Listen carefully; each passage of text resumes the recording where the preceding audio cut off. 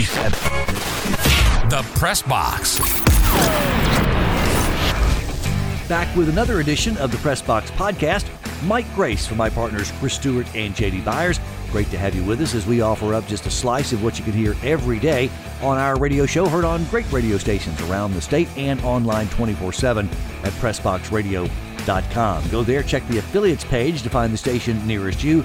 On the episodes page, you can hear the show on demand hour by hour, all the way back to the very first hour of the show, or simply press the listen button there, and you can hear the Press Box anytime, 24/7. Today, you'll get to hear a couple of conversations, little snippets of a conversation we have with a couple of guys prepping their baseball teams for the NCAA Regionals.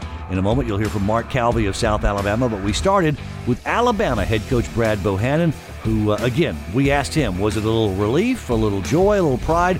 What was he feeling when he finally saw Bama's name show up in the NCAA bracket? A little bit of all the above, to be quite honest. I would have thought that you get a heads up, but I really had no idea, which I'm typically a very optimistic and positive person, but, I knew we were truly on the bubble. I knew it was truly 50-50. And, the fact that I didn't hear anything on the front end, I was concerned. I didn't think it was going to happen. So I think I was shocked and pumped and, all the above and just very thankful that we get to extend our season a little bit. Well, did y'all even get together as a team to watch this? How did y'all deal with that yesterday?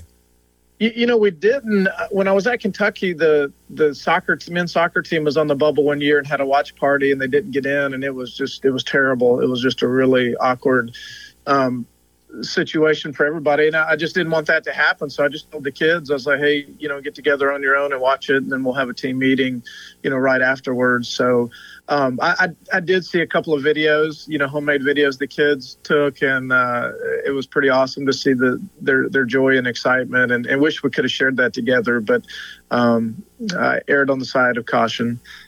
Did you guys as a staff watch it, or were you just home watching on TV? We did. We were in the office and watching it. Oh, wow. That was pretty fun moment for us. Because I know you guys, y'all probably went bonkers to a level you wouldn't have if the kids had been in the room. Yeah, as the kids would say, it was pretty lit in here. There's a reason there weren't any cameras allowed, that's for sure.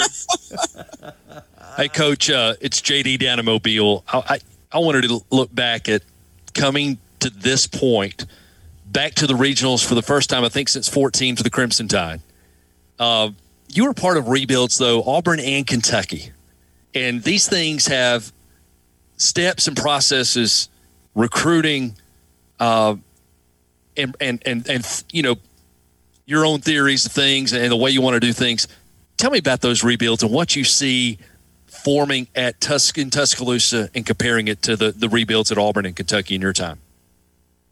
Well, the first thing I'll tell you is I think this was harder than the other two for a couple of reasons. No disrespect to anyone, but I thought we were further behind when I got here than we were at the other two places. And, Butch has done an amazing job at Auburn. But, when we got to Auburn, Keegan Thompson was on the team, who's pitching in the major leagues for the Cubs, and Casey Mize was already on the roster. And it's so essential to have those big arms in this league. And I feel like, and I can't prove it, that the gap from the top third or top half of the league to the rest of college baseball is just more substantial now than it was 5 years ago or 15 years ago. And what I mean by that is Arkansas, Mississippi State, Vanderbilt, Florida, Tennessee. This year, those teams are just so good. And, nobody in the West is backing up. Nobody in the West is getting any worse. And, you got to pass somebody if you're not going to finish in last place in the West. And you're talking about, 6 other teams that I think have all been to the College World Series in recent time. So it's been a real challenge. And with all that being said, I think eventually there's no reason that Bama can't be in the mix with those schools. We've got an amazing national brand. We've got tremendous facilities and just a lot of resources and support. And it just takes time to, what you're talking about is being one of the top 15 teams in a program, and you don't take over a team that in 2017 went 5-24 in league play and really didn't have just one SEC level player in its freshman and sophomore classes. That first roster I took over, really Sam Prater was the only player in the freshman and sophomore classes that, is still here and that I inherited. And, you don't put together a top 15 team in 2 years. It just takes time. So we've made real strides. We've gotten better every single year. I think we have a lot of young talent in the program. There were multiple times in Hoover that 7 of the 9 guys in our lineup were either true freshmen or COVID freshmen, and I think that'll pay off next year. Brad Bohannon, head coach of the Alabama Crimson Tide baseball team, joining us here inside the press box. Quick thumbnail, if you can, on NC State, team you'll face first. Chris, they look like an SEC team. Really one of the best offensive teams and groups of position players in the ACC, which is a very good conference. But, when I watch them on tape, they look a lot like how I want us to look. They're very balanced. They got a nice mix of physicality and athleticism of left and right, get some speed, get some power. Really like their group of position players. And they really use about 5 pitchers. They have 3 right-handed starters that throw a bunch of strikes that aren't overwhelming, but they know how to pitch and throw multiple pitches for strike. And then they have 2 lefties they really rely on in the pen that are, low to mid 90 guys. And they really ride those 5 guys. So really, really good team, will be a tremendous challenge. And, as good as they are, the nice thing about being in this league is we're not going to see anything that we haven't seen yet. Doesn't mean that we'll win or that we'll play well, but we won't see anything that we haven't seen already. That is Brad Bohannon, head coach of the Alabama Crimson Tide, as he readies his team to head to Ruston, Louisiana.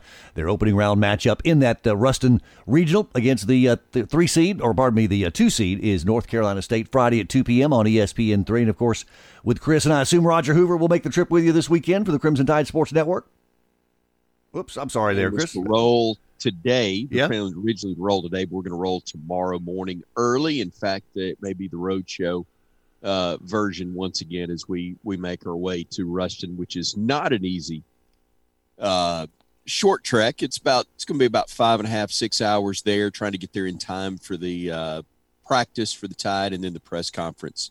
Gotcha. That'll take place as well. Very well. And again, the Crimson Tide headed for Ruston, Louisiana. JD's Jags are headed for Gainesville, Florida as the 3 seed there, where they'll meet Miami. We did talk to head coach Mark Calvi, who's readying his Jags for that Gainesville Regional, and talked about how cool it was to gather for Monday's selection show watch party. Yeah, it was a really fun day. It was great to have a lot of people there that mean a lot to me in the program. And, it's an exciting time. Postseason play, it's,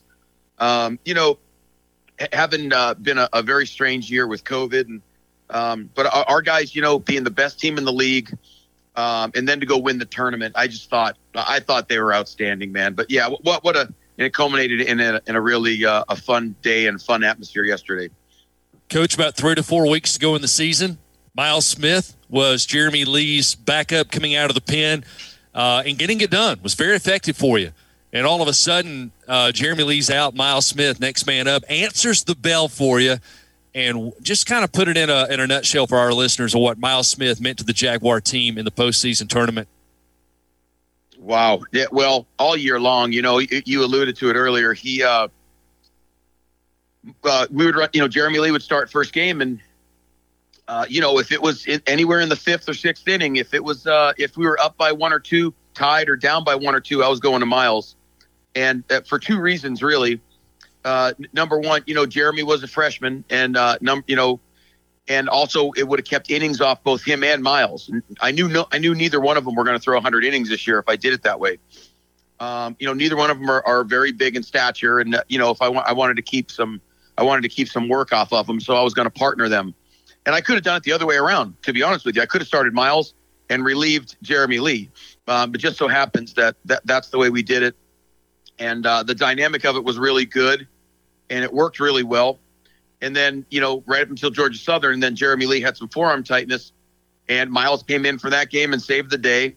And then, he became our Friday night guy. It was the logical thing to do. He was the logical replacement, and he was wonderful.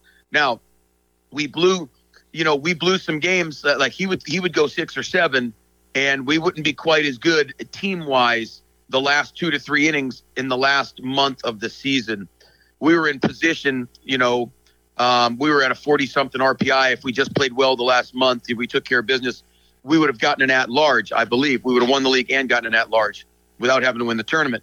But that didn't happen. And then enter Miles Smith again on Wednesday, and then Sunday. And, it's hard. I don't know how he pitches with that Superman cape on. He is the coach of the South Alabama Jaguars. Mark Calvi with us is the number 3 seed. They'll head to Gainesville and take on the number 2 seed Miami coming up Friday at 4 p.m. at Florida Ballpark, brand new there. Mark, as we kind of talk about the Sun Belt tournament, how confident are you that we've seen the last of the pool play format? That was an odd week in Montgomery, was it not? That was very odd. You know what? We had so much going on with the COVID, and I don't even remember meeting about the tournament format. And a matter of fact, every coach that I talked to at the tournament, they're like, "Hey, did we vote on this?" And we were all like, "When the hell did we vote on this?" No one knew what. Really? No, like the format. We were all surprised when we got there. So, it needs to be adjusted. But then again, they went with the 12 teams because of COVID. I understand that. They did the best they could. But looking at it, the 4 best teams in the league played the last 2 games. So they did get it right. But I didn't like the format, with a meaningless game. But, we had a day off in there, and I don't know. The 4 best teams are in it. Coach, I saw Miami. They go 0-2 at their conference tournament in Charlotte in the ACC. They did end the regular season winning 8 of their last 10. I know you've talked to your players so many times, and you're not a rah-rah guy. I know you can get on them sometimes when you think they're not focusing, but you're not that guy that does, I don't think, the motivational speeches. But you always say you want each guy just to be the best version of themselves either time they come to the plate, make a play, or head out to the mound. Is there any different in preparation, or do these guys already have enough maturity to understand what's at stake when they go now heading to Gainesville? Yeah, nothing's different. I think they get on to you if you start acting different. Obviously, you're here. The team is here for a reason. They've figured some things out. You figured some things out. Your staff, they're doing some things right. I think you keep working on the things you need to get better at. You got you're guaranteed one more week.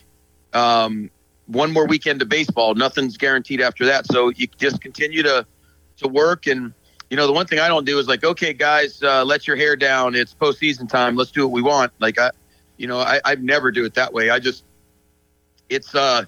going to practice today and they're going to go hard. And, if they don't, I don't know, they might run some stadiums. I mean, that it's right to the end for me, man. Like it's one more week, it's like, this is no different than last week.